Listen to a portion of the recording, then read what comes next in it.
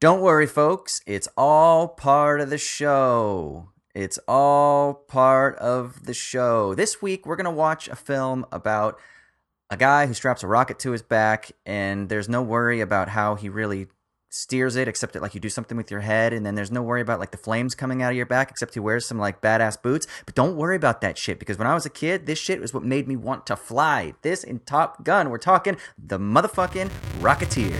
10, 9, 8, 7, 6, 5, 4, 3, 2,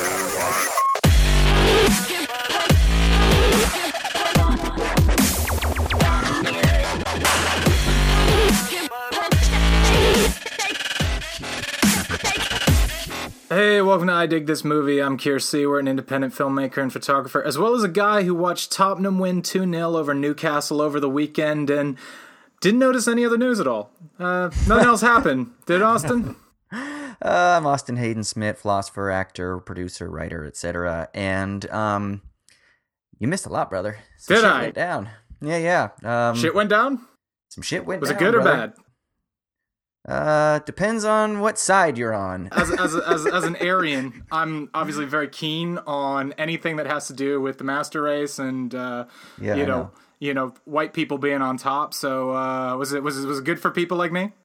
It was good for people that would define themselves that way. I think, but also bad because a lot of them got punched in the head. So yeah, no, it was bad. It was bad. It was a week of some shit. And I'm not always the kind of person that wants to be like, hey, let's ignore like bad things and like just bury our heads in the sand. But sometimes when things are really shitty, it's also good to kind of recognize the good things in life, and that's why sometimes the power of film is a good thing to delve into. Is a good point to just watch some Indiana Jones and just watch a man punch some Nazis.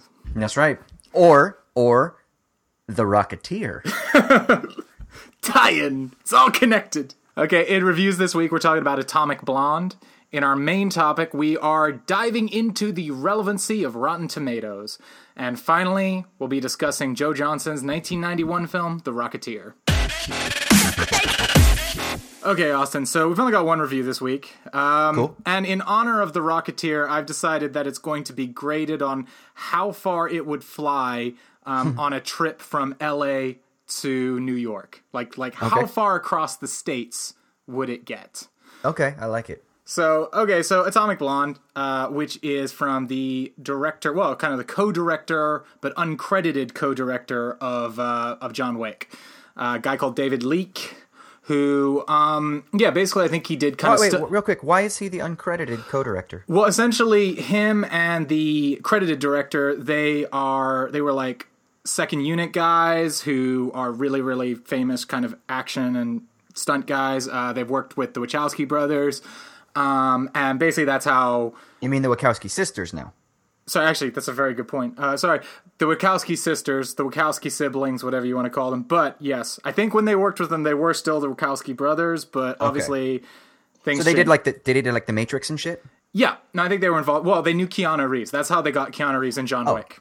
Makes sense. Gotcha. Yeah. Okay. So, but basically, yeah. So, he essentially helped co-direct it, but because the DGA, Directors Guild of America, has some very specific rules in terms of how you define directing teams, they have to be registered under a directing team name. And, there's been various things that have come up with this in the past in terms of like where credit goes and how you dictate these things. But anyway, point was that he is kind of the uncredited co-director of the first John Wick. And he left to do Atomic Blonde, whereas the other director, Chad Stahelski, he went on to direct John Wick Part 2. Oh, okay. So, and David Leake is going to be also directing the Deadpool sequel. So, yeah, I mean, good things are happening. But yeah.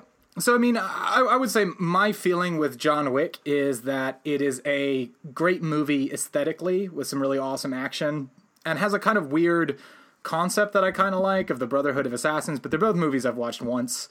I enjoyed them the one time. I've never really had much of an interest in going back. And in so many ways, Atomic Blonde, which is where Charlize Theron plays a British agent who is sent to Berlin the week that the Berlin Wall is coming down, and has to find out some information about agent who was killed that in some way involves the agent who's already there, played by James McAvoy, and some shit happens, and it's fucking confusing. But it's got sort of these eye candy visuals, which are like almost like my dreams. It's like it's funny because I remember like first 5 minutes are just so aesthetically cool that Alex just kind of looked at me and went like, "Oh my god, I want like a screen grab of all of this." And I was kind of like, I literally the first 5 minutes I was like, "Oh my god, could this be like one of my like top 10 movies of the year?" Because I'm just like so into this. And I think the visuals of it, and here's the interesting thing is, because it's playing with a lot of things that I quite like myself, which is the sort of really intense color lighting, you know, with sort of two big colors, and it's got a kind of neon look to it, and a sort of modern spin on the noir, but kind of with a sort of new wave look and soundtrack to it. And so I'm totally into the visual look of it, but it takes me till about 40 minutes in before I suddenly have this realization of, I have no fucking clue what is going on in this movie. Like, the plot is bafflingly nonsensical. And I actually think it was interesting because I think it was Robbie Collins was talking about it in comparison to Mission Impossible, Brian De Palma's Mission Impossible, which is a very convoluted movie. Yeah. But the convoluted elements of it are so well told that even though during parts of the film you feel lost, it all kind of comes circling back on each other, and at the end it all kind of fits together in this sort of great puzzle fashion, which is why Brian De Palma is a fucking Mac Daddy as a filmmaker. But this just gets more and more nonsensical as it goes on, and it literally feels like they're in a weird kind of area, because on one hand, you kind of feel like they don't just want to make a dumb action movie. They actually want to make something that's kind of smart and cool and, you know, isn't just about, say, making, I don't know, like a knockoff Dolph Lundgren, you know, somebody goes kick some ass sort of thing. They want this to be smarter than that. But I don't think they have the narrative chops to be able to pull it off. So it does just become gibberish. And, I mean, I love Charlize Theron. I've said before, I think she's a great actress, and, you know, young adult, I think she's wonderful. I don't know if you ever saw her on Arrested Development. No. About 10 years ago, she played a British character, which I think has to go down in history as one of the worst English accents anyone has ever done. It's up there with Dick Van Dyke as one of the worst English accents ever. Just so unconvincing, you couldn't imagine how anybody could sit there and listen to it and be like, maybe you need like an accent coach or something. But I will say, in the 10 years or so since that happened, she hasn't really improved. It's like it's maybe not quite as awful as it was, but it's still fucking terrible. And she doesn't speak a lot, and that's actually the thing that I think is actually kind of disappointing, is that I found her performance very surprisingly dull. And I don't know what it is, but Keanu can kind of pull off this kind of vacant thing, and he's wooden, but he's still got a kind of charisma within that. And I've never quite understood how to explain how Keanu Reeves works as an actor, because I know, you know, in terms of like, you know, it's like the mechanics of it, he's not a great actor, but there is something about him that kind of works, and I don't know what that is. Charlize Theron is a great actress, but for some reason, she can't do as good a job in this as Keanu Reeves can. And I can't explain that. But I found her very dull, and it was really disappointing to me. And James McAvoy, I was kind of hoping for James McAvoy in Filth, off the chain kind of thing. And I think the trailers implied that he was going to be like really like hamming it up and going crazy. And I actually found him surprisingly muted. And, you know, I generally, I'm always happy to have James McAvoy there, but I just was kind of hoping for more. And you got like a very talented cast. John Goodman is playing sort of thankless guy, you know, sort of CIA head role, who, you know, again, John Goodman's one of those guys who, you know, it's what you call a 27%er, you know, just automatically makes the movie better by being in it. But, you know, I found this surprisingly dull. Interesting. But I will say, there is I think like a 10-minute action sequence in it, which everyone is talking about, which I almost kind of feel like you don't really need to watch the movie to see. You can just kind of like, at some point, just get the movie and watch the 10-minute action sequence, which is just spectacular. And it's just like this long shot. It's, you know, it's obviously it's made to look like one shot. It's obviously pieced together through several different ones, but it's like, it is basically Charlize Theron, like piece by piece, like fighting all of these guys in a stairway in a sort of building in East Berlin. And the thing that I love about it, and I've said this before, is I love when people are fighting and they get their shit kicked out of them while they're doing it. So like she is getting their shit kicked out of her while she's also like beating up all of these guys as well. And that's kind of like, it's great. And in itself as a set piece, it's brilliant. And for that, like 10 or 15 minutes, the movie just totally came alive for me. But it's like, man, especially the ending too. It's just kind of it just further feeds into the complete gibberish of everything that the movie became. I mean, I don't know. Did you ever watch Community? Yeah. Do you remember the conspiracy theory episode of Community where like everyone keeps double crossing each other? God, I vaguely do. Was that in one of the first 3 seasons? Yeah, that was in season 3, I think. Yeah, it sounds so familiar. But it's like they have a scene in there where it just literally like everybody kind of goes like, I was working with him the whole time. Oh, really? Well, what you didn't realize was I was actually working with him the whole time. But what you didn't realize is I knew you would do that, so I was actually working with him the whole time, you know? And it's kind of like that point where, like, at the end of it, the principal kind of goes, like, he's like, just everyone stop fucking double-crossing each other. It just, at a certain point, it just becomes gibberish. And that's kind of what this movie becomes, is you so lose the thread of anything of what is going on in it. It's just insane. But at the same time, it's hard for me to say don't go see it because I don't think it's very well made in terms of story, but I think the aesthetic coolness of it, again, it almost elevates aesthetic coolness almost to an art form. I mean, in a similar way to say something like Top Gun. And I mean, it has, you'll love this.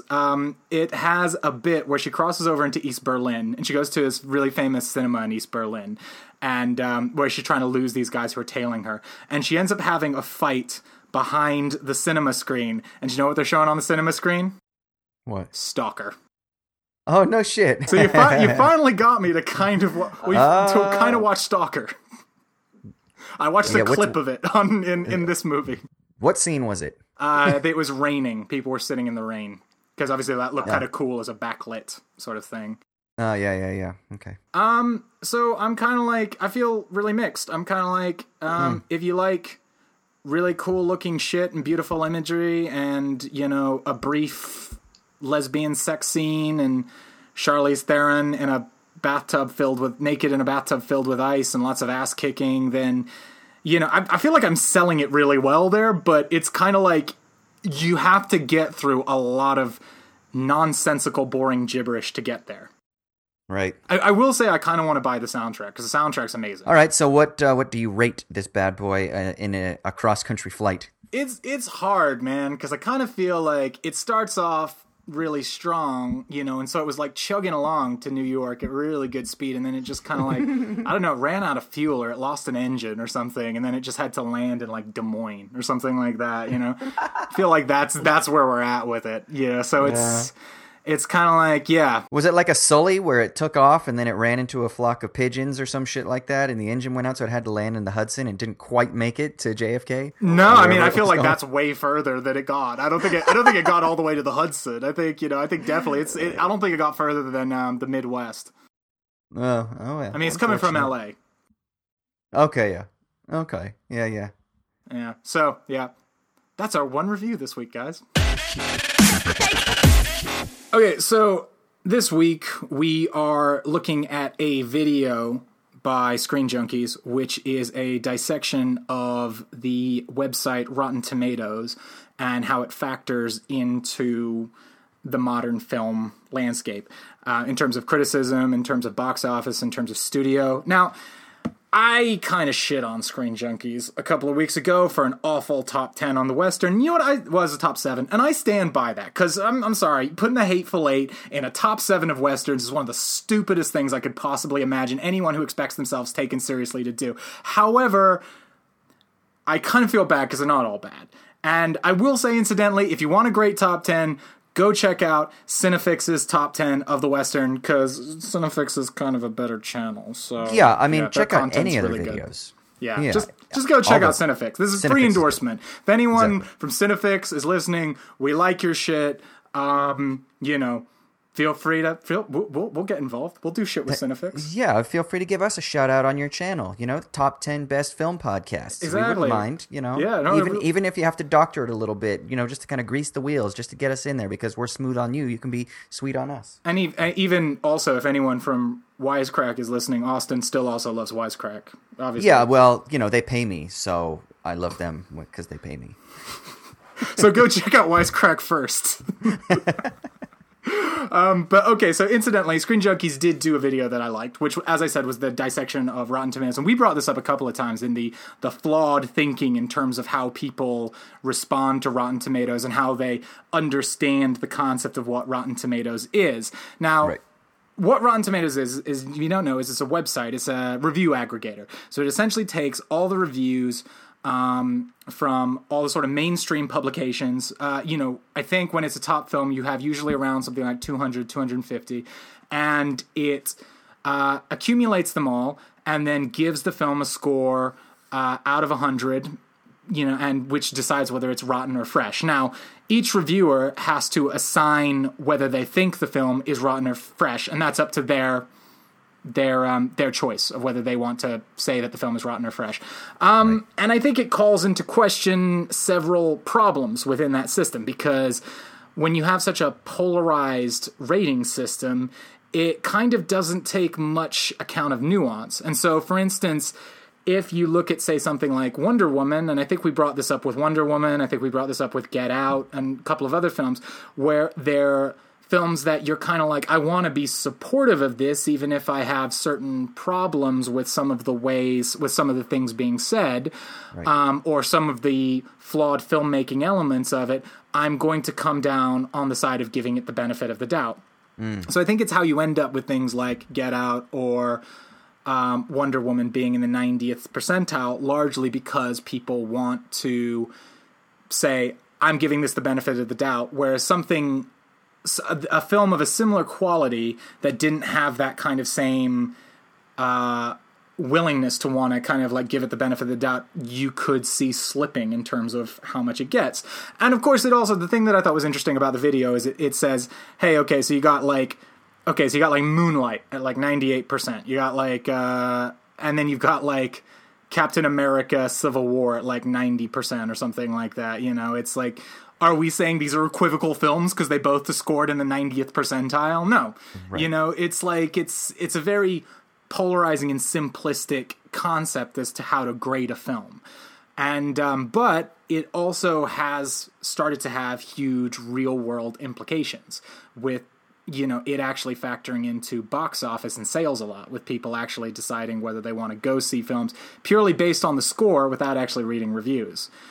So, I mean, kind of like, Austin, what's your thoughts on Rotten Tomatoes? Do you look at Rotten Tomatoes? I do look at Rotten Tomatoes probably more than I ought to, even though I acknowledge every single thing that you just said. And that is a criticism that we have made on this podcast previously. So I acknowledge that. But nevertheless, for some reason, whenever I Google a film and I look on the right-hand side and it's got like, the little thumbnail of the film, it's got like its Rotten Tomato score and then like its IMDb score or whatever it is. It's got a Metacritic score as well. Metacritic score is often more nuanced, but I always kind of wonder with the Metacritic score if it's just because Rotten Tomatoes is such a sort of more catchy, marketable thing that's why that caught on more than Metacritic did. Well, yeah, because I think with Metacritic, what ends up happening is most of the films that are in like even like the 90th percentile, let's say, usually they're in like the 7 to 8s in Metacritic, right? And so many of the films are like 7.3 or 7.6 or 7.5, and at that point, that's not as sexy of a sell as you saying, it's an 89 or it's a 94, So I feel like you're gonna go to the sexier score, which Rotten Tomatoes has been able to capitalize on articulating these scores that are a little bit more sexy, either in bolstering the product as being good or as in shitting on the product, right? Like, it's only got a 22 in Rotten Tomatoes. It must be shit. Well, but maybe the Metacritic score is like a 4.5, which is totally different than a certified not fresh, because maybe you can enjoy a 4.5, or maybe if it's a 5.5, but for some reason it doesn't have certified fresh. So yeah, I think there are some problems with the rating system altogether, but nevertheless, I still fall into the trap of relying on it a lot. Well, I think the interesting thing is, and this is something I've heard critics talk about a lot, is that, okay, so take something like Atomic Blonde, okay? That is a film that, where I'm like, hey, it's got this fantastic action sequence in it, and it looks really fucking cool. And so there's an element to which I'm not saying to people, this is a bad movie. But at the same time, I'm not really saying I think it's a good movie. So it's very hard for me to sit and try and say to you, this is rotten, this is fresh. And that's essentially every review that a film critic posts that gets submitted and put onto Rotten Tomatoes.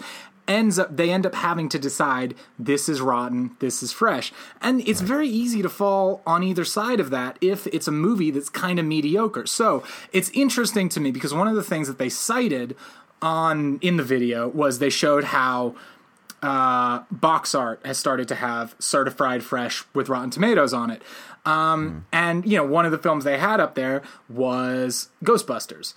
And I seriously challenge you to try and meet someone who thinks that is a good movie. Like, I met plenty of people who think it's like, it's fine. I've never met anyone who enthusiastically was like, that was fucking great. When all the smoke cleared about the kind of like, yeah, fuck you for being against an all-female Ghostbusters and everything. And I was the same way. I went to see Ghostbusters and I was like, I willed it to be good. I wanted it to be good. But I just had to face up to the fact after I'd seen it that was just not a very good movie. And my feeling is, so I think it's got something like a 75% fresh rating on Rotten Tomatoes. I think that's bullshit, because I think most of those people, I think there's a very large percentage of those reviewers who are kind of like, it's mediocre, but I'll give it a fresh rating because I want it to be good. And that's, and so, so especially too, if you see certified fresh on a box, I mean, it's like you don't have any idea that a large part of those reviews might have been like, yeah, it's mediocre and it's flawed. Yeah. It just says, hey, it's certified fresh. Yeah, no, I agree. I mean, that's one of so just from the perspective of writing a review, from the critic's perspective, each individual critic is going to be different. Someone like myself, who isn't as harsh of a critic, it could give a film that in my book would be like a 5 out of 10.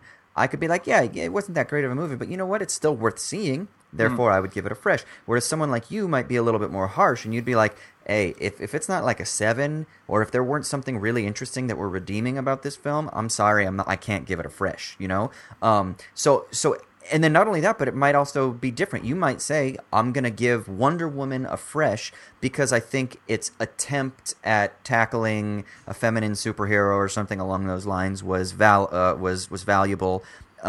Whereas, maybe another film that you would maybe give them both 6.5s out of 10 or 7s out of 10, maybe the other one wouldn't have that X factor to tip it over to the fresh. So again, even that is kind of, it's a very difficult rating system to fully rely on. And, I don't want to get too philosophical here, but there's a concept called reification in political philosophy that comes from like certain Marxian circles. And it's this idea that in culture, we develop these systems. And when we develop these systems, we then sort of like invert these systems to the status of having like an autonomous reality that exists over and above us. And then we submit ourselves under their authority, not recognizing that we created them, and we kind of view them as these independent judging realities that stand outside of us. But in reality, that's not the case. That's exactly what happens with Rotten Tomatoes. Rotten Tomatoes is a sort of composite of all of these various ideas that ought not to be used as some sort of judgmental authority that stands outside of us that then valorizes the film, whether or not it should be good to go see or not to go see. Rotten Tomatoes is just simply, like you said, it's just an aggregate calculus. That's all, and it needs to be viewed simply as an aggregate calculus, not necessarily as the stamp of authority that tells you whether or not this film, or maybe not that whether or not it tells you whether this film, but not to the degree that it tells you that this film is good or not good. And unfortunately, because of the rating system and because of the way that it's been relied upon so much, that's the way that the film website often gets used. It's interesting to me, too, the thing that the Screen Junkies video brought up that actually I've noticed quite a bit too, is that I think there's a lot of people who look at the website who don't realize how the website works. So they think all of these people are people paid by Rotten Tomatoes to like write the reviews. So they think Rotten Tomatoes is like a website that's like, oh, we hate DC movies, so we're gonna fuck up anything that's a DC movie because we don't like DC because we love Marvel, you know. And it's kind of like, it doesn't work like that. It's just literally, it's a bunch of reviews who get submitted there. Nobody in Rotten Tomatoes is a paid movie reviewer. They just bring the overall score together. It's an aggregate website. It's like getting mad at IMDb when a film gets greenlight, where they post a film like, oh, this film's been greenlit now and it's in production, and then go, fuck you IMDb for greenlighting that film. You know, it's like that's not what they do. Right, and that's the problem of relying in the aggregate score from a dispersed group of people who aren't in cahoots together, who may not even fucking ever speak to each other at all, who have their voiced opinions, you know, brought together into a single score, and then that single score, rather than being viewed as the product of these dispersed voices, is then viewed as the standard by which we ought to value or devalue the film. So that's the problem, is, you know, a film like Wonder Woman, that's probably in the 90s, right? I would imagine. I think it's like 92. Like yeah. The problem is now the film Wonder Woman is, or at least could be marketed as an extremely high certified 90th percentile film, rather than having this film stand on its merits in the complex nuance that it deserves, as we understand the sort of panoply of voices of critics that are viewing this within their own context, which I think is a much better way, not just to view films, but to view the world in general. But, you know, it's easier. It's easier to just take this sort of aggregate as though, like, you know, the certified fresh 95% is the truth of this film. Well, it's fascinating, too, how this, to me, also has really been the year that you've started to see Rotten Tomatoes become used almost like, you know, like you used to have quotes from critics in trailers, and now they have the Rotten Tomatoes score. So it's like Get Out posted its Rotten Tomatoes score in a trailer. Baby Driver posted like 100% on Rotten Tomatoes. Spider-Man Homecoming did the exact same thing. So it's become a marketable thing for these, like, you know, in the same way that Two Thumbs Up was at one point.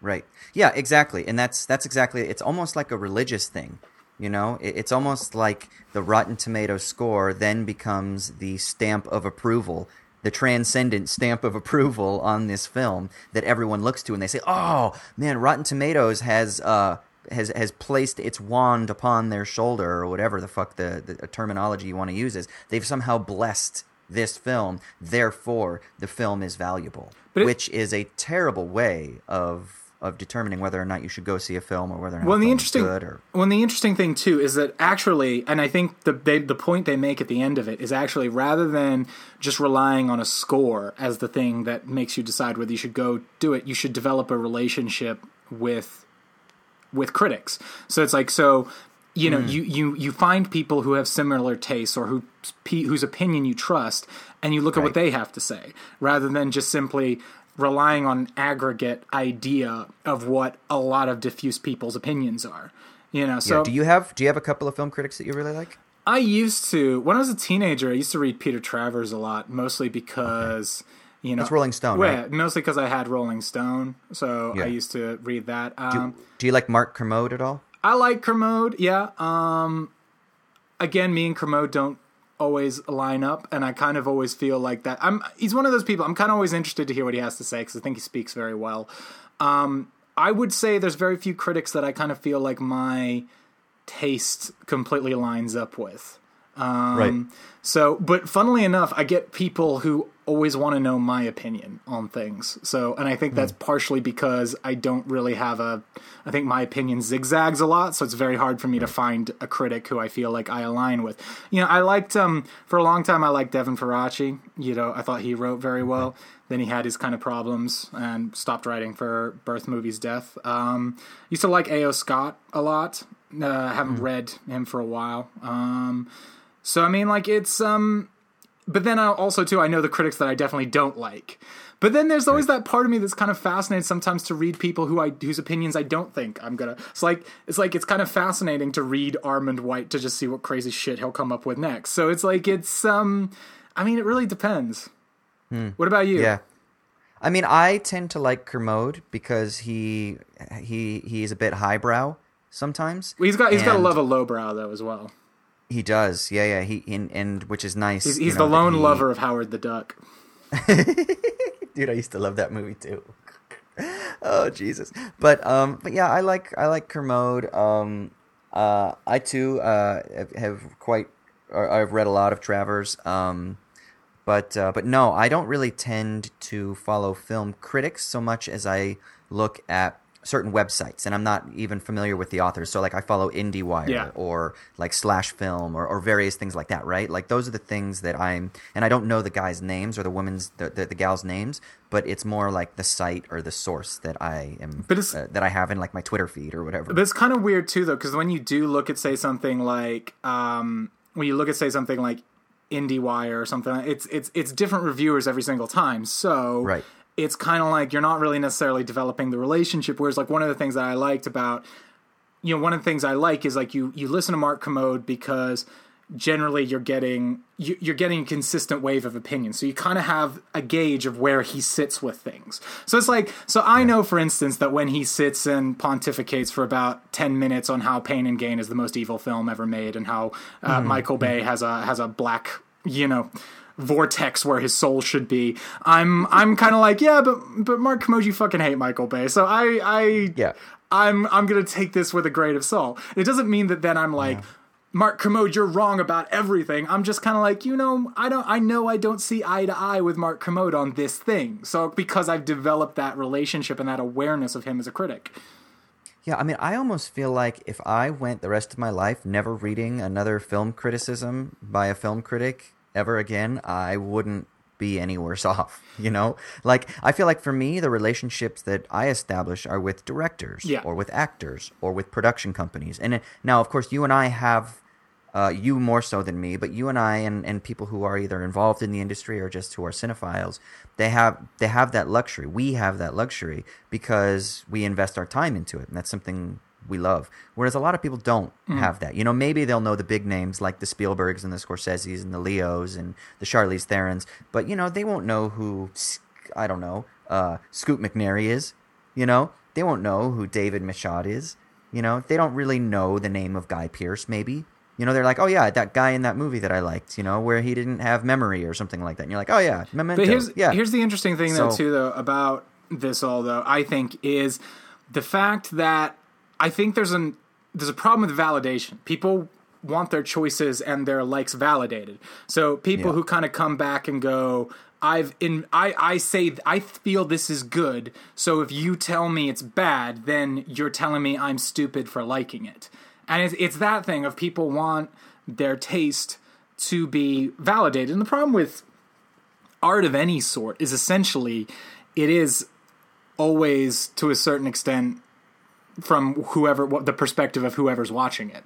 It's like, right. So, I mean, it's hard to say art is good in a vacuum. And that's why it's important to understand the taste of who's giving you the criticism. So I understand Mark Kermode's taste. It means that I don't need to take him seriously with everything he says. But I think he's an interesting person to listen to. But if you're just looking at a score that's trying to say, in a vacuum, this film is good because it has a score that says this many people said it was good. That's the problem. Right. Yeah, agreed. And I think the thing with you listening to someone like Mark Kermode is that even if someone is wrong in your eyes, you can still learn something valuable about how they viewed it and why they found value where maybe you didn't find value, So it can still flesh out your perspective on a piece of art rather than just good versus bad. We need to get over that good versus bad. Well, and it's even like people need to read some Nietzsche. Well, it's even like too. There's always a problem with perspective because I've listened to people review the movie Detroit, and I've sat there and I've gone, you've actually dismissed you're actually saying things aren't in the movie that are, because you dismissed it going in, because instead of actually watching the movie, you just decided what the movie was gonna be before you went in. So I find it easy to dismiss your point of view, because you've actually proved you've not even understood the text you were watching.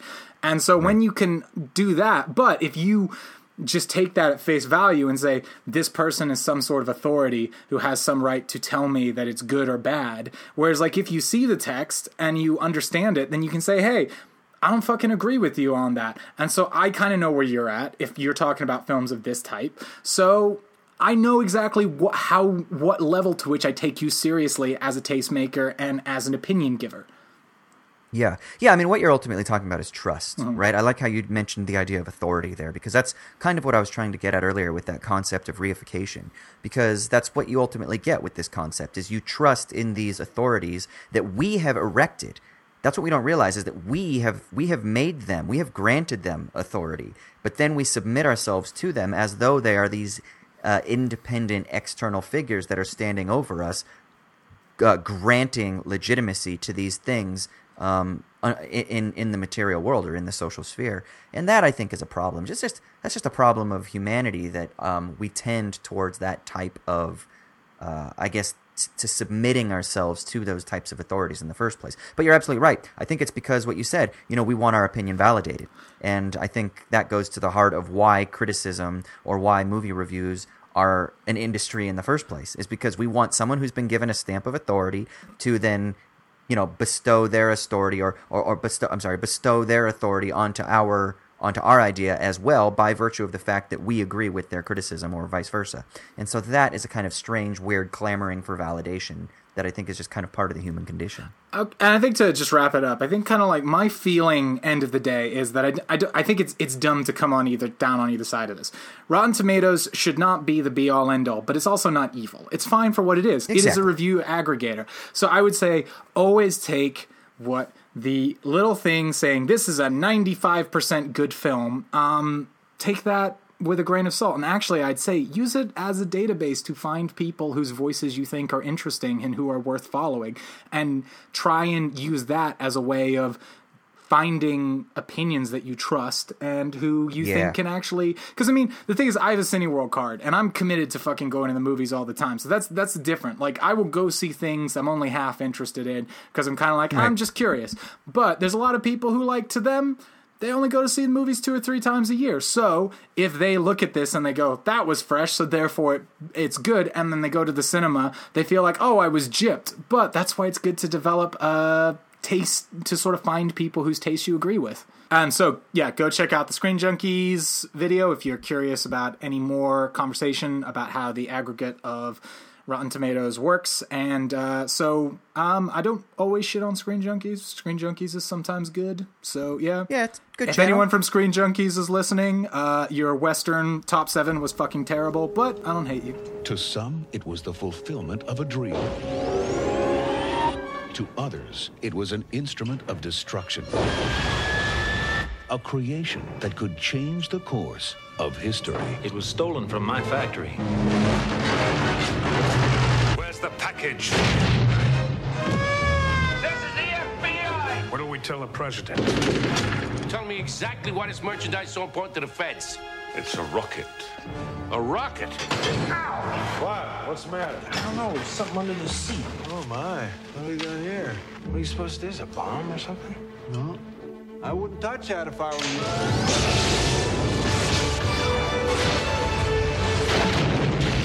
How do I look? Like a hood ornament. Stand clear. What was that? A flying man!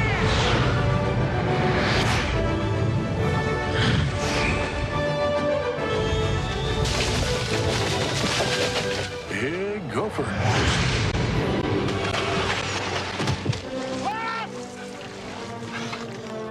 Are you trying to kill yourself? I like it. Uh-oh, we got company. You steer, I'll push. You're what? So basically, this is what The Rocketeer is. Rocketeer is about a pilot, a sort of hotshot young pilot who played by Bill Campbell, who works with Alan Arkin, who is an engineer / what would you call him? An aeronautical engineer, I guess, and mechanic. I think he just seems to be general mechanic guy of things. Yeah, but he's one of those Disney characters who's like, oh, it's him. He can fix anything. Yeah, I love it. And he shows up Howard Hughes at one point, where Howard Hughes is like in awe of this kind of like podunk. It's like, damn, this grease monkey just showed me up. Yeah, that's why I love it. And they are preparing for the Nationals with their new airline, or with their new plane. And this is in the 1930s, so it's 1938 is when we start off. And so they're preparing for Nationals, and through a sequence of events, the stunt plane that they're preparing to fly kind of gets shot down on accident because there's a chase that's going on beneath them, and they get some stray bullets up in the plane, and the plane ends up having like a really hard crash landing, and it ruins the test flight, and so now their chance for Nationals is ruined. But in the process, that chase that was taking place below them ends up going through the airfield, and the car that was being chased ends up dropping off a package and hides it in one of the other airplanes inside the hangar, and then takes off, and he ends up going to the hospital, and he ends up getting killed later on. But anyway, it turns out that the package he dropped off was a jetpack, and then this jetpack is being hunted after by the FBI and by some gangsters. And the gangsters are working with a performance of a lifetime, Timothy Dalton playing an actor who's based off of Errol Flynn, who ends up actually working for the Nazis. So the point is you got Nazis, you got gangsters, you got actors in Hollywood, and you got the feds that are all going after this jetpack. Well, Bill Campbell, this young stunt pilot, has he's lost his test plane, and so he and his partner, played by Alan Arkin, the Mr. Fix-It guy, they need a way to recoup their investment that they lost on this flight and that they're not going to make to the Nationals. So they find this jetpack, and they're like, oh, fuck, we can do something with this jetpack. And they end up using it because there's a problem that takes place at an air show, and Bill Campbell busts out the rocket pack, and he ends up saving this guy in a plane, and then, the media covers it because it's the 1930s, and everyone talks like, hey, it's a rocket man. Hey, print this. It's a rocket man. Hey, what do we call this rocket man? Hey, what do we call him? How about the Rocketeer? That sounds good. Let's put it on the front page press. And so then they got like little newsy boys who they, put like a nickel in their cup and take a paper. Exactly. And so because of Christian Bale's there dancing. Yeah, exactly. And so because of that, the Rocketeer becomes like this celebrity hero guy in the Los Angeles area, and then he ends up having to fight Nazis through another series of events, and he saves the day at the end. And we can get into all this later, but that's basically the plot of this: is it's a rocket man fucking who saves blimp the day. Shows up. Yeah, a Zeppelin. It's like how do you sneak into LA with nobody watching? Yeah. You bring in a fucking blimp. That's right. Well, it's before radar, I think. Did they have radar in the 1930s? I'm pretty sure the Brits had radar. I mean, how do you not notice a big on the fucking edge Zeppelin? Radar. Yeah, because they definitely had radar by the time of the Battle of Britain. So radars, maybe they just slid in under the radar. Yeah, it was exactly. So, Kier, what did you think of The Rocketeer? Because you'd never seen The Rocketeer before. I'd never seen The Rocketeer, no. It's one of those ones that gets brought up a lot with people kind of like all nostalgic and shit for it. I remember, too, because Joe Johnston ended up directing Captain America, the First Avenger, very much off the back of the fact that he was the director of The Rocketeer. Right. And my feel about The Rocketeer was probably a little bit similar to what you felt about Josie and the Pussycats. It's very winning, very likable. Yeah. I enjoyed it while I was watching it. I think, I wasn't blown away, but I certainly enjoyed the experience of watching it. And I think my only major problem with it is that for a movie called The Rocketeer, he does not rocketeer much. There's not a lot of him actually rocketeering, and he's actually not very good at rocketeering at any point during the film. Yeah, because, he basically, he gets the jetpack, and then he only has it for like a few days.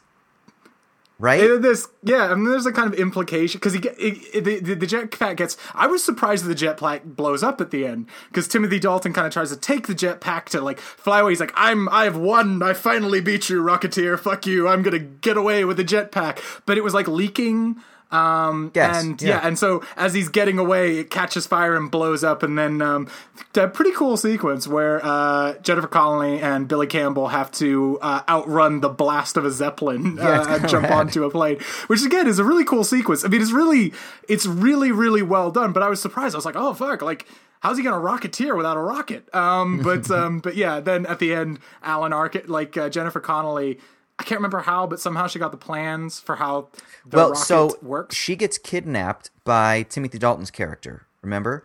And she's in his house, and she finds his little special lair where he's got that radio that connects him to the Germans, and then his Nazi book. But she finds the plans when she's in there, and she stuffs it down her bra. Oh, yeah. Because the big dude, who I have to admit this, I kind of thought for the first half of the movie that Tiny Ron Taylor, the guy who was like the big henchman dude, because he so obviously had this giant thing of prosthetic makeup on his face, I kind of thought it was going to turn out that Timothy Dalton was actually him, and that he'd been like, as an actor, he'd been going out with like makeup on, pretending to be a henchman, and it was going to be like at the end of Body Double, where the Indian turns out it was actually that guy the whole time in this big prosthetic makeup mask. Right.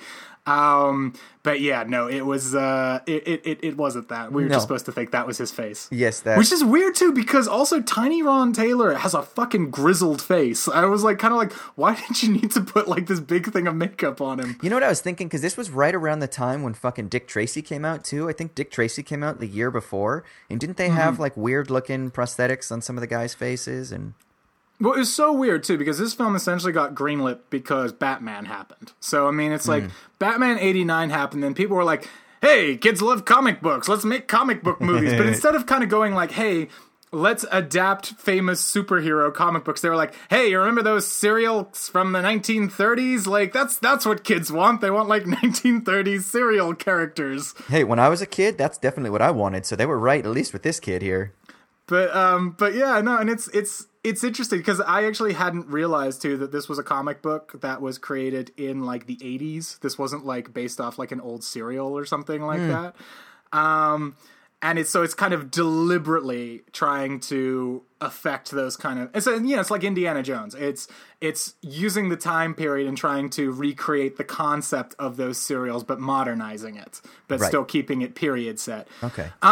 And I like the fact that it included like real people like Howard Hughes, and then I obviously as a lover of classic Hollywood, I also loved all like the references to like Carole Lombard and sort of famous stars of the time and stuff like that. And they filmed it in the famous Ennis house in Los Feliz, which is where they filmed like Blade Runner kind of made it popular, and a bunch of other films have been filmed on the interior and the exterior, which is a famous what's his name?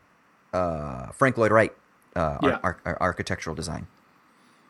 And I have to say, I mean, so this film, and I think that is kind of it. I think this film's strong points are all in its sort of aesthetic value. I mean, it very much feels like a kind of Save the Cat type script where everything's kind of like spelled out for you structure wise, and it's like, but it's interesting too because I was reading about it, and it said that the film, one of the problems the film had was because Disney was originally going to release it through Touchstone, and then they decided to release it as a Disney film. But the problem they had, one of the reasons they think the box office didn't do very well, is because people thought it was a kids film, and I still don't really get why they decided to release this as a Disney film. It's so strange to me. Yeah, there's a lot of violence in it. I was watching it last night. There's thinking guns that. and all sorts of shit. Yeah, well, you know what? When it first struck me that, oh shit, this is a Disney film, was when the guy that says, "Don't worry, folks, it's all under control," when they go into his office and he's like dead, and I was like, oh fuck, that's kind of dark if you're expecting. Well, also they have like the dude Disney. Who he like kind of the big dude like crushes that guy in the hospital who's working for the mob. Yeah. I mean, there's a lot of violence, and then there's one bit too when W.C. Fields comes in and stares at Jennifer Connelly's breasts. I will say, there's a lot of male gaze in this movie as well. Like, oh yeah, like Jennifer Connelly's cleavage is out there for everyone to see. Oh yeah, lot. It is off the chain. There is no way that's a Disney movie. I know. But it's interesting too because I was kind of thinking how. I was kind of thinking like this actually has, I think, a slightly similar problem to one of the things I thought about Baby Driver, which is like I really like this film, but I find the leads so bland that they're hard for me to really care much about. Oh, really? So you didn't like Ansel Elgort or whatever the fuck his name is? Oh, I didn't mind Ansel Elgort, but he was so... I was kind of one of those things where I was like, I felt like you could have stuck like 20 other people in that role. It wasn't like... Okay. I didn't think like he was intrinsically what made that work. I kind of felt like it was good in spite of him. And you felt that way about Bill Campbell as the Rocketeer in this one. I just think he looks so wooden, and I get that they're kind of going for this kind of old-fashioned matinee idol, and certainly visually he fits that bill. And I don't think he's a bad actor. I just think the character is so bland, and I just don't find him very interesting. And it's one of those things that, again, I always credit Chris Evans with in terms of as an actor, is I think, like, as Captain America, he manages to be very charismatic in a very bland role. Yeah, it's interesting. So the character isn't very well written, you know. His name's Cliff Secord, or the Rocketeer, and he's kind of a rural, simple guy, you know, kind of aw shucks, like he doesn't really get women. You know, his girlfriend is Jennifer Connelly, and she obviously wants something from him that he kind of is not able to give because he's kind of just dense about certain things. And so he plays that stereotype of he's kind of like this dense, simple guy that has some demons that and I don't want to say demons, but he has some minor obstacles to overcome in order to realize his character's arc, right? And he does it by becoming this superhero. And he's ultimately like a good old boy, kind of like the prototypical, maybe middle of the country, red state American who is given a certain measure of power, this time through technology, and he becomes a good guy because of it and learns a lot in the process. But, you know, the stakes aren't really high, and his character doesn't really have much to struggle through, and so I think it kind of he's very underwritten in that sense. Well, it's weird too when you look at the list of people that they considered for the roles or auditioned for the roles, and you're kind of like, how'd they end up with Billy Campbell? It's like okay, so Kevin Costner was one of the first actors considered for it. Matthew Modine, who I don't think would have been a good fit, because I don't think Matthew Modine's a particularly interesting actor. But then you have these are all guys who actually auditioned for the part. Dennis Quaid, Kurt Russell, Bill Paxton, Emilio Estevez, and Johnny Depp. And apparently Johnny Depp was actually Disney's favorite choice for it. And Bill Paxton commented that apparently he was really close to getting the lead. And apparently Vincent D'Onofrio turned it down.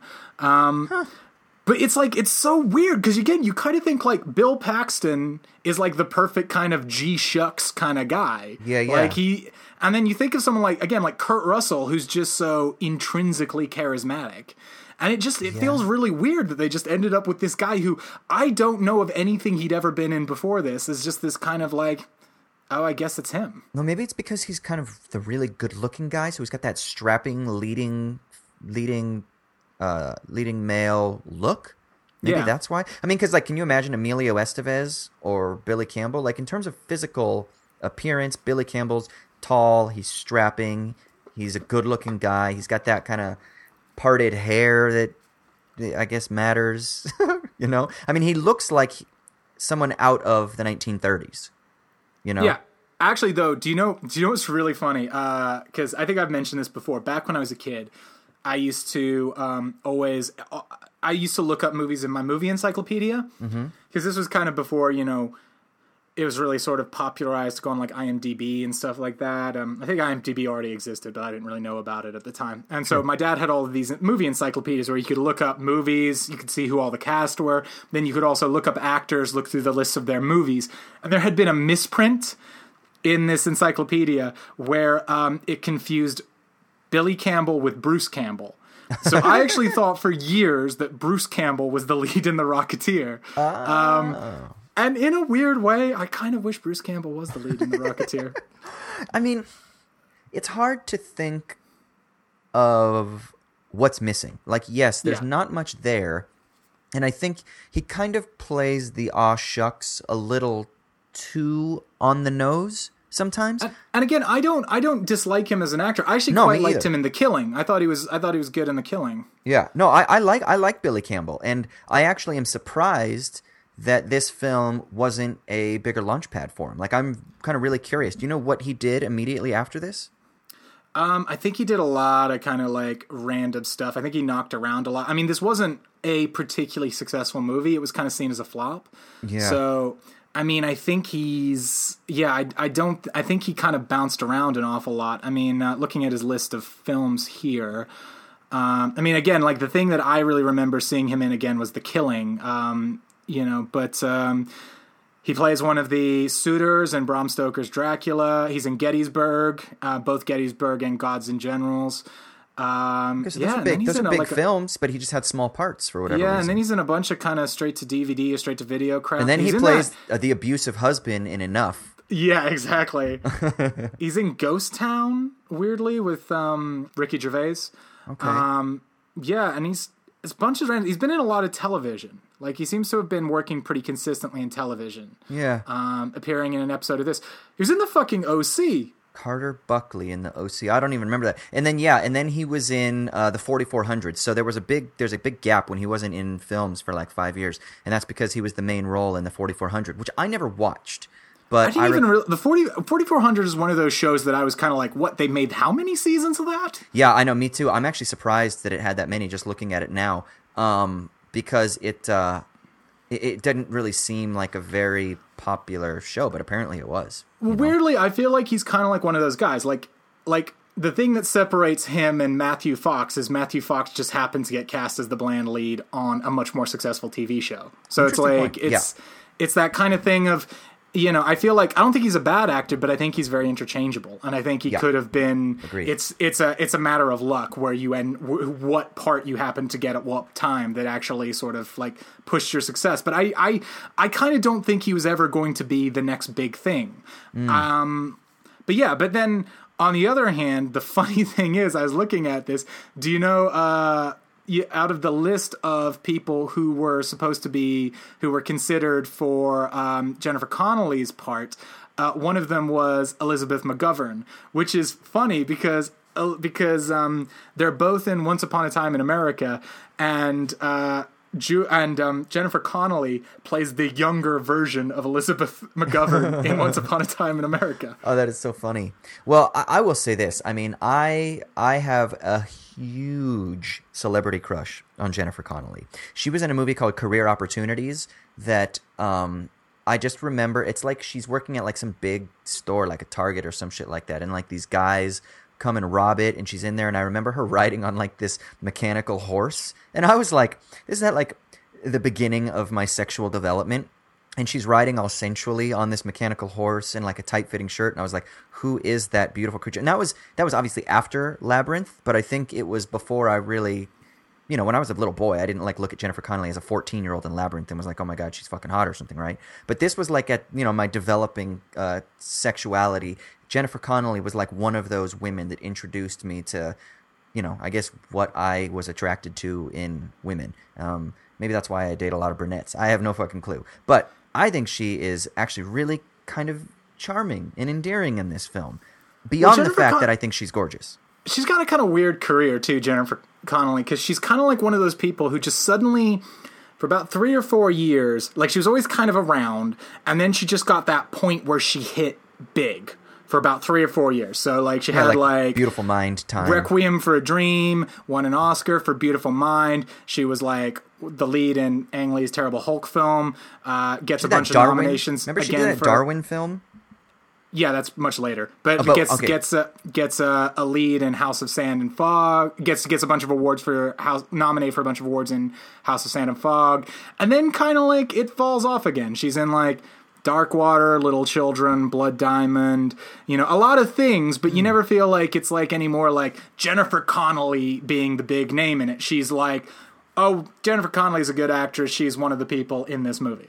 Like, yeah, that's kind of what I was thinking with the Darwin film, because the Darwin film doesn't feel like it was that long after. Well, Darwin film wasn't a very big movie. That was kind of like an attempt at kind of prestige filmmaking. Well, but that's the point. Very little attention. Yeah, but that's my point, is that I would have thought that it was trying to be an awards season type of film. Well, but I think failed. She's kind of in there because she's married to Paul Bettany. So it's like, hey, we've attached Paul Bettany as Darwin. Oh, we can get Jennifer Connelly as well because he's married to her. Sure. But again, that's not my point. My point is just that I feel like for some reason that's that point where I feel like she kind of was doing something but didn't get the attention that maybe she would have years earlier. But it doesn't feel like that distant from when she did have that kind of peak of success. So it's almost like it's like a triangle, or like a bell curve. Like she peaked and then it just kind of dropped off really suddenly because it was only a couple years after. When it's funny how much you look at like the films that she's been in since then, and you're kind of like, oh yeah, she's in that as well. So it's like,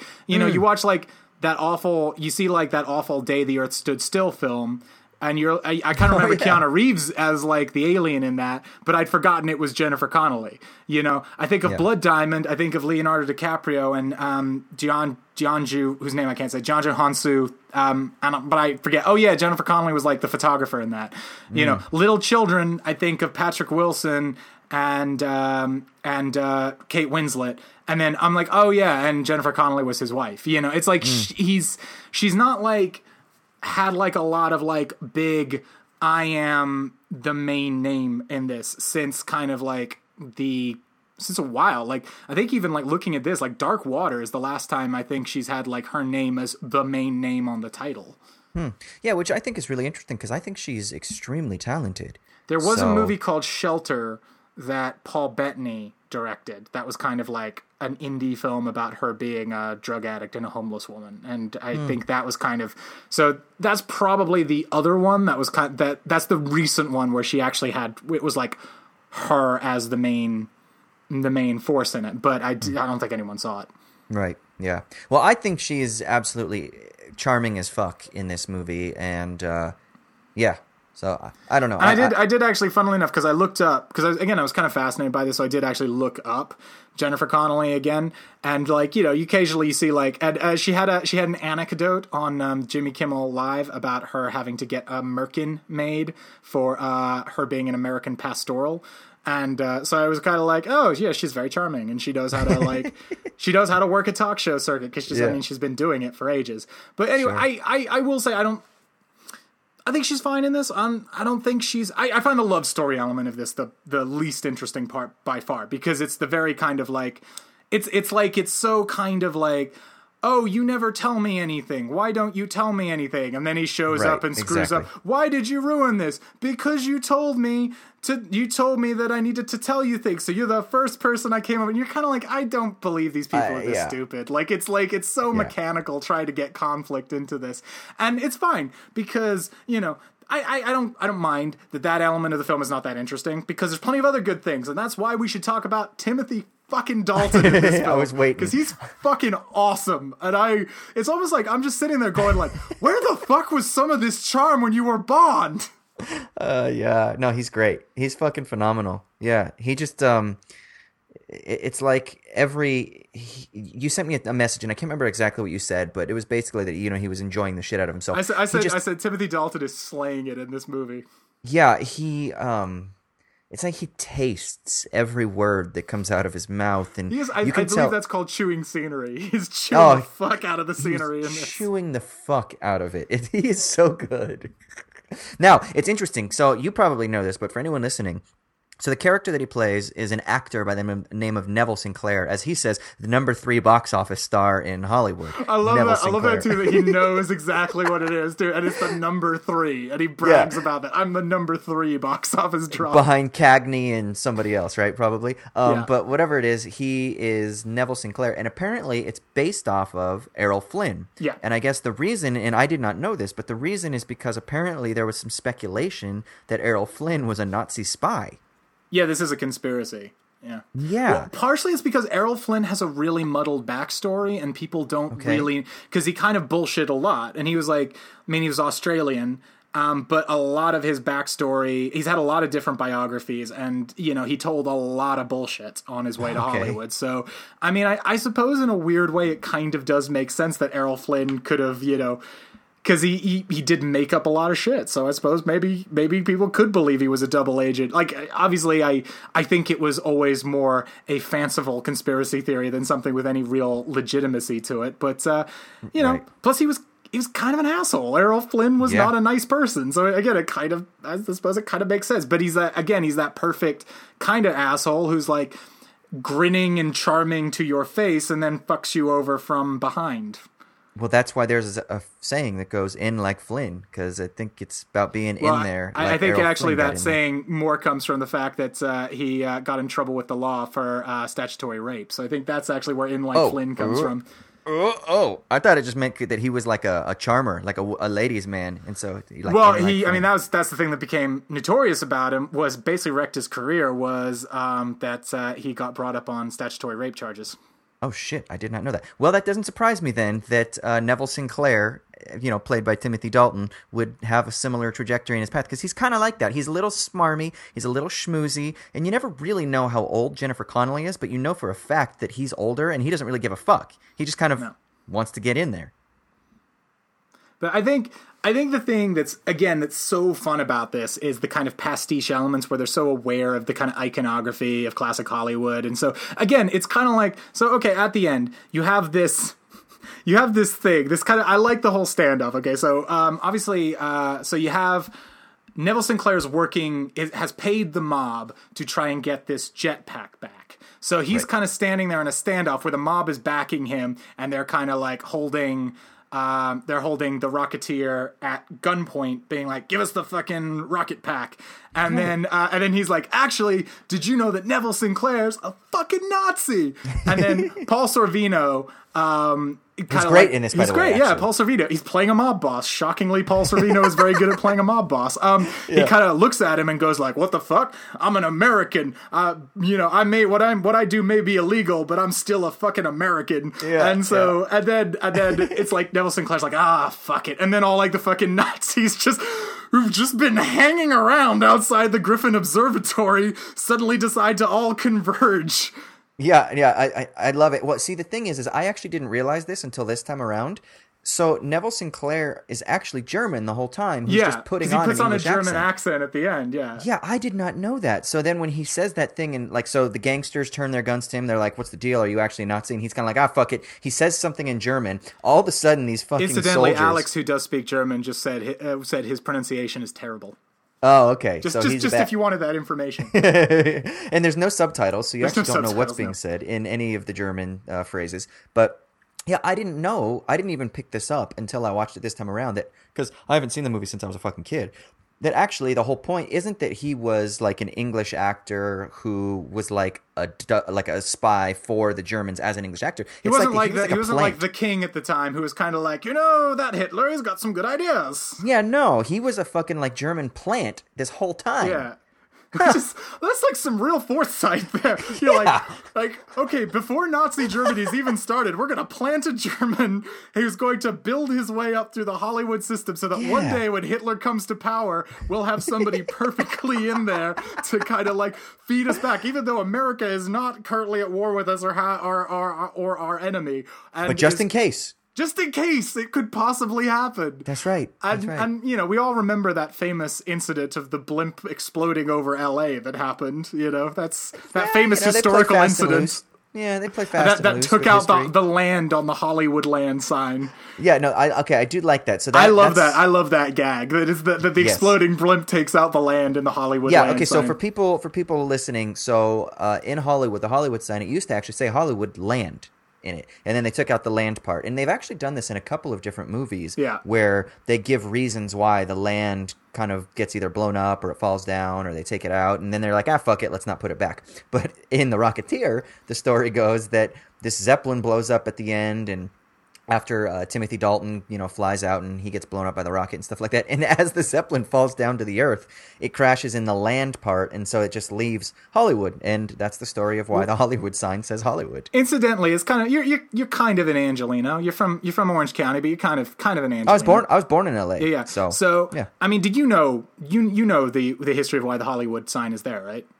No, actually, I don't. It's actually literally just a real estate company. It was just advertising real estate, and that's what Hollywood Land was. It was a real estate scheme. Oh, okay. That's why they took the land out, because then it's just Hollywood as a thing. But that's it. It's actually really boring. Literally it's an old real estate sign that people just said, hey, people keep saying that's cool, so let's just keep it up because it's become a tourist thing now. I mean, I do know that you used to be able to go up there, and now you're not allowed to anymore. They block it off, and it's actually really underwhelming when you see the Hollywood sign. You're kind of like, I've seen it. It's not that interesting.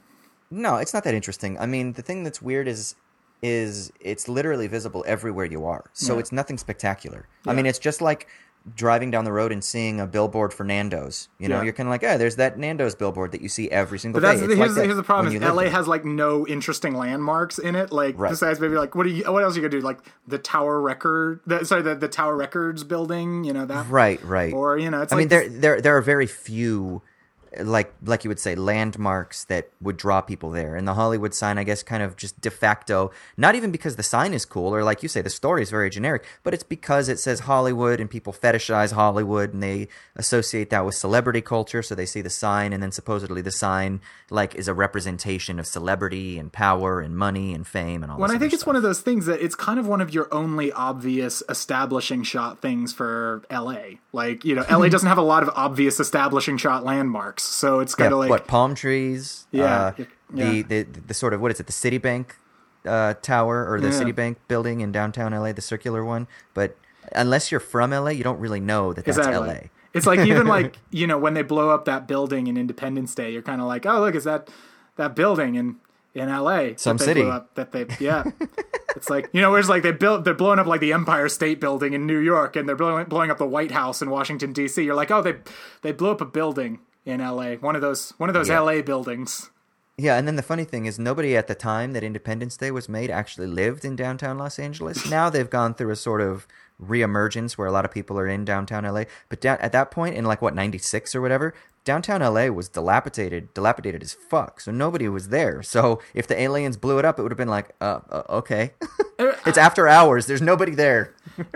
Going back to the Rocketeer, I want to kind of chart the progress of how this motherfucker rocketeers. Okay, so we have like there is actually quite a short kind of like we're fucking around with the rocket trying to figure out how it works sequence, which I appreciate. They're kind of like, okay, we figured out that this rocket, it fucking rockets, and now we just need to like figure out an excuse to get it. And I actually think the sequence, like, so there's a sequence, like, as Austin mentioned, at a kind of plane show, which again is like a cool thing. And that's one of those things where you're kind of like, oh, that's one of those weird things that they did in the 30s. They used to just have plane shows. And you're kind of like, no, they still have them.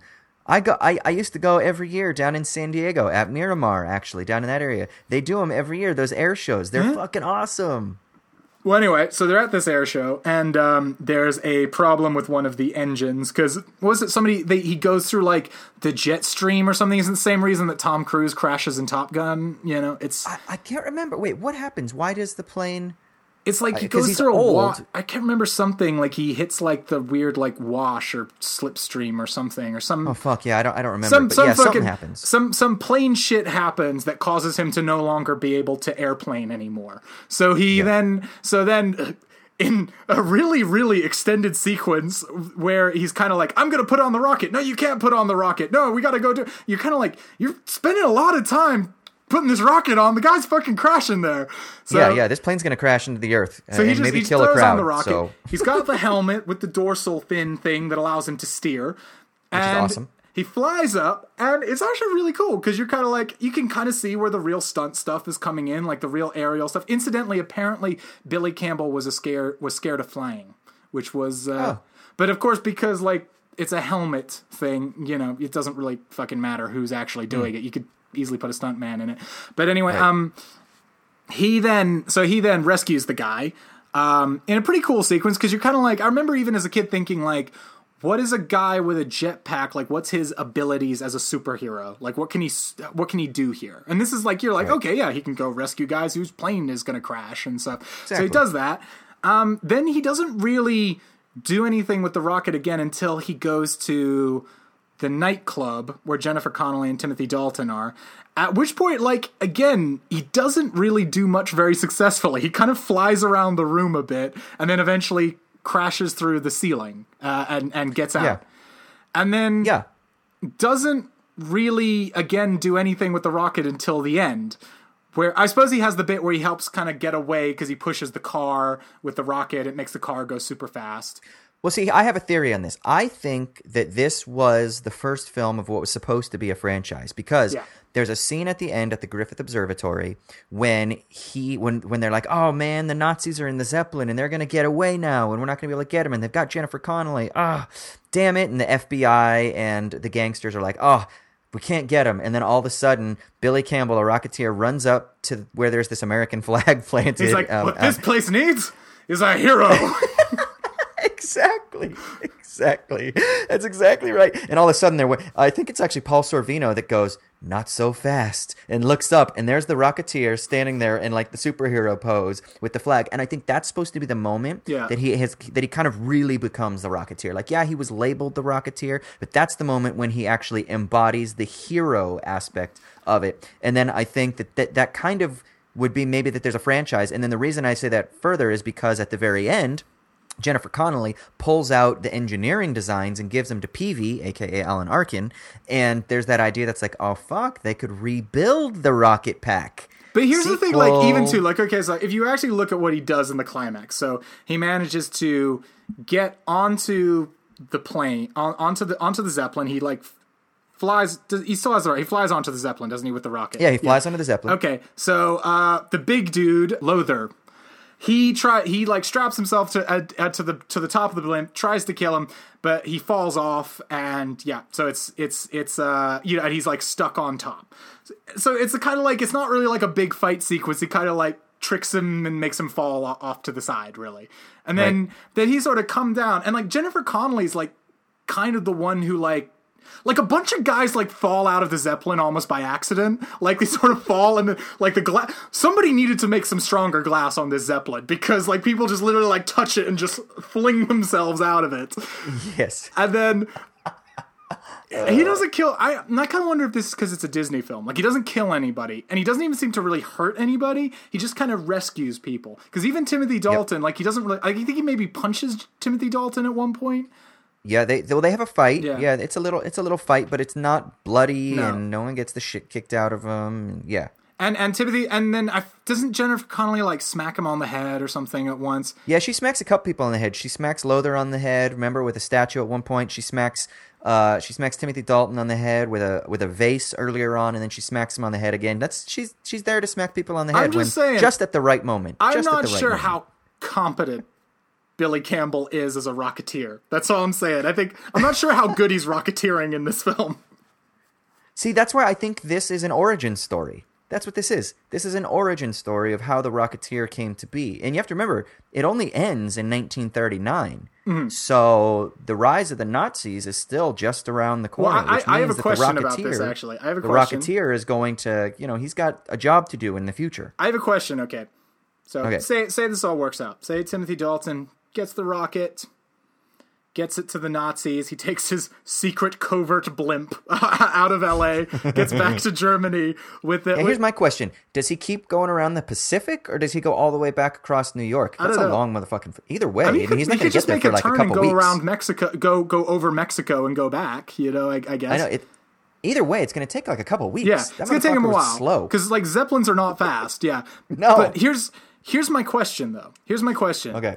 Yeah. What good does having a bunch of rocket packs do for the Nazis? Like, what does that actually aid them in any way? Okay, so there's that short little video I know. that Howard Hughes shows, right? Yeah. And so for people listening, there's this sequence where Howard Hughes is actually in this, and he's Played the by one the guy from who Lost. actually... What's up? Played by the guy from Lost. Yes. And he's actually the guy that designed this rocket pack. And then he realizes, that if put into the wrong hands, then it could be a very deadly thing. So he wants to burn the plans and not make any more. But the reason is because they had a spy, apparently, who lost his life getting this video footage out of Nazi Germany, which shows this army of Rocketeers that are wielding guns. Now, in the 1930s, that would be a pretty badass weapon. Like, think about it. On the battlefield... You'd be able to cover more ground, but two, you'd also be an open like, target. Yeah, but but this is before like do you know land, what's also a really good weapon? Airplanes. Because they can like hold bombs and shit, and they also have guns, and they could cover more ground. But I think the idea is just imagine if all of the soldiers, or if you had like a huge contingent, like you have the cavalry versus you have that really did really well going into the World Wars. Cavalry. Don't shit on this plan. I think it's really cool. Don't get me wrong. Okay, there's definitely that little kid part of me that loves the idea of having a jetpack. Like I'm not like, and I think that's kind of where this movie definitely appeals and where the nostalgia comes in. Is there's something that's just so lovable about the idea of owning a jetpack and just being able to fly. And it's 100%. But it's one of these things I remember because like Empire Empire used to have a thing that was like, what is the practicality of being able to actually produce these things? And I remember them sort of talking about like Transformers and then going like, we could build a fucking Transformer. It's just that it's actually it would be far more as effective as like a tank or a vehicle than it would be as a walking robot. It's like... Right, exactly. Yeah. And that's kind of my thing, is I'm kind of like, I'm not really sure what advantage strapping people to a jetpack actually has over just having actual planes. Well, it's a lot cheaper, right? Yeah, but I'm still kind of like, I don't know, you could drop bombs. You can do a lot more with a plane than you can with a guy in a jetpack. Well, and not only that, but if you have a plane, you can't have like 70,000 planes, but you can have 70,000 troops with jetpacks. So it's cheaper. And if you have every single one of your soldiers, or like a large contingent of them with these jetpacks, then they would, one, have the sort of mobility and the sort of individual with basically skills flying explosives on their back that if you shoot, they'll explode. Yeah, that's a very good point, too. Yeah. I mean, it's probably not entirely thought through, which is probably why it never happened, or at least hasn't happened yet. I do think, like, if we wanted, we probably could develop the technology for jetpacks. I'm just not really sure there's actually a practical necessity to have jetpacks. Yeah, and then I also wonder, I mentioned it in the intro, like, why doesn't he burn his legs? Yeah. Like, there's no protection. There's no like diverting the flame. But didn't they say? Well, they said the whole thing about how it's like, I don't know. Well, it was how the jetpack didn't overheat and explode. It had something to do with like double casing, and they reverted something to something.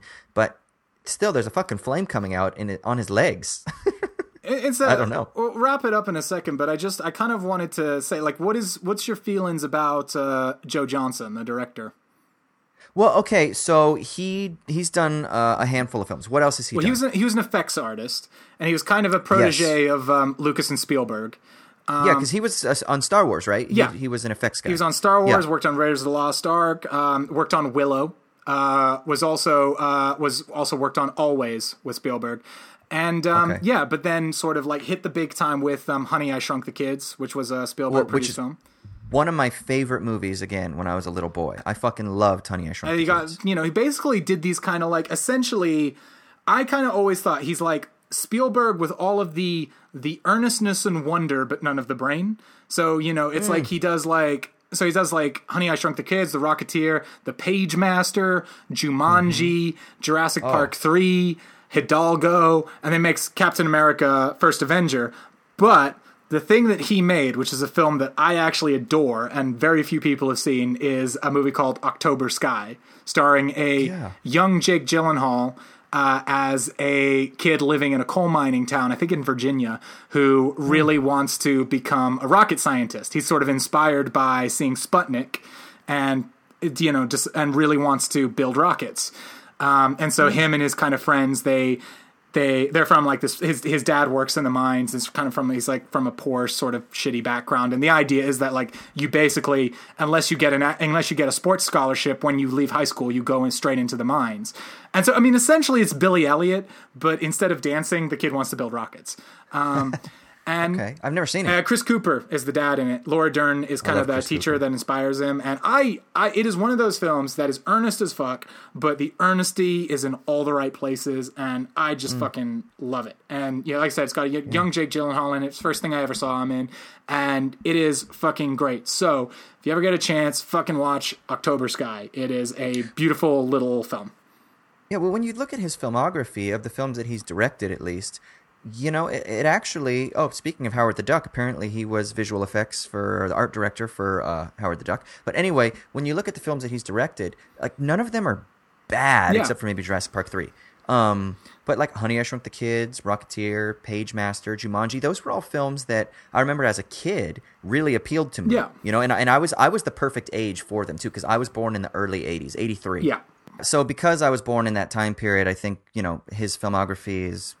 I don't know. It kind of vibes with me, Yeah, and I think that's it. I think that's exactly what it is. It's charming and it has that sense of wonder of kind of Spielberg, but there's always a slightly deeper level to Spielberg. So E.T., there's this kind of interesting well of melancholy and a sort of dramatic struggle within this kid who's kind of, within this kid's sort of sense of loneliness and stuff like that. But if you're doing like Jumanji, like there is no real emotional weight to anything the kids are going through. It's pure spectacle. And the kids are, it's endearing, but there's not much depth to it. And that's again why it makes so much sense that he directed Jurassic Park 3, because that is a film that is like, it doesn't get what made the first Jurassic Park work. I mean, arguably, I think none of the sequels get what worked about the first Jurassic Park, even the one Spielberg directed. So, I mean, my opinion, and it will stay this way forever, is that Jurassic Park nobody should have ever made any sequels to it. But I think at the same time, I think that's what's kind of fascinating about why I think he was such the right choice for Captain America, the First Avenger, because he does get this kind of, I think Captain America needed to be made by someone who got and understood a certain earnestness to the film. Like it couldn't have been made ironically. And the way that they sort of used the whole thing of the patriotism, and they just steer into this idea that Captain America is this character who is just ridiculously good and moral and right. And you're kind of like, and they don't try and like give it a cynical edge or anything. They're like, nope, this is just what Captain America is. And I kind of like, I think that makes sense, because you look at The Rocketeer and you're like, this is it makes so much sense why he was given that role. Yeah. And I like him. I don't think any of his films are amazing, except I almost think October Sky is amazing, but that's partially, I think, because of my own nostalgia and my own kind of like, my own willingness to get wrapped up in sappy shit sometimes.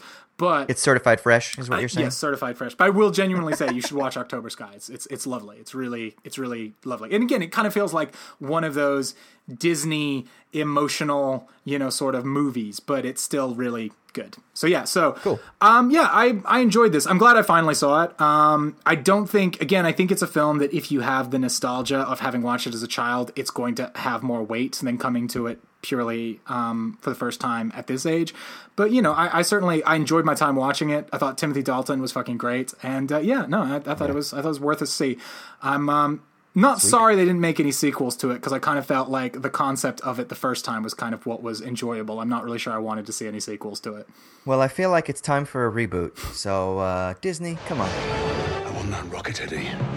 Not next week, not tomorrow. Now. Keep your eyes open for this dame. Jenny's in trouble. They're working for a Nazi agent. With an army equipped with these, you could rule the world. Cliff. You touch one hair on her head, I swear I'll... Shoot him! We've got the girl. The rocket will come to us. I love her, Peeve. Does she know that? She's gonna find out. Let him have it! Hand over the rockets!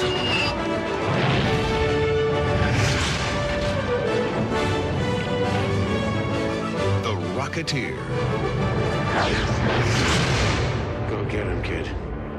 Okay, so that's us all wrapped up on The Rocketeer, and it was Austin didn't pain me too much this time. It was nice. I'm being nice. Yeah. So we've got a guest on next week, a friend of mine called Doug, who's a New York filmmaker, and he brought a kind of interesting one that actually is a film that I've watched a shitload. Like, I was thinking about it. I was like, it's crazy how many fucking times I've seen this film. And that it's going to be very interesting to hear your perspective on this, I think, given your background. But it is Kevin Smith's 1999 crazy, weird, controversial comedy Dogma, starring Matt Damon and Ben Affleck as two angels trying to find their way back into heaven. Yeah. No, I'm excited. I actually haven't seen Dogma since I was a fucking teenager, so yeah, it'll be good. Okay, so look forward to that next week. In the meantime, please like and subscribe to us. Hit us up iTunes, write us reviews, email us, get in contact. Yeah, want to hear what you got to say. And so you can find me at KiersSeward.com. My Instagram is BrainPointFlix. And yeah, Austin. Hit me up on Twitter, Austin_Hayden. That is all. Okay, we will see you guys next week for Dogma. Peace.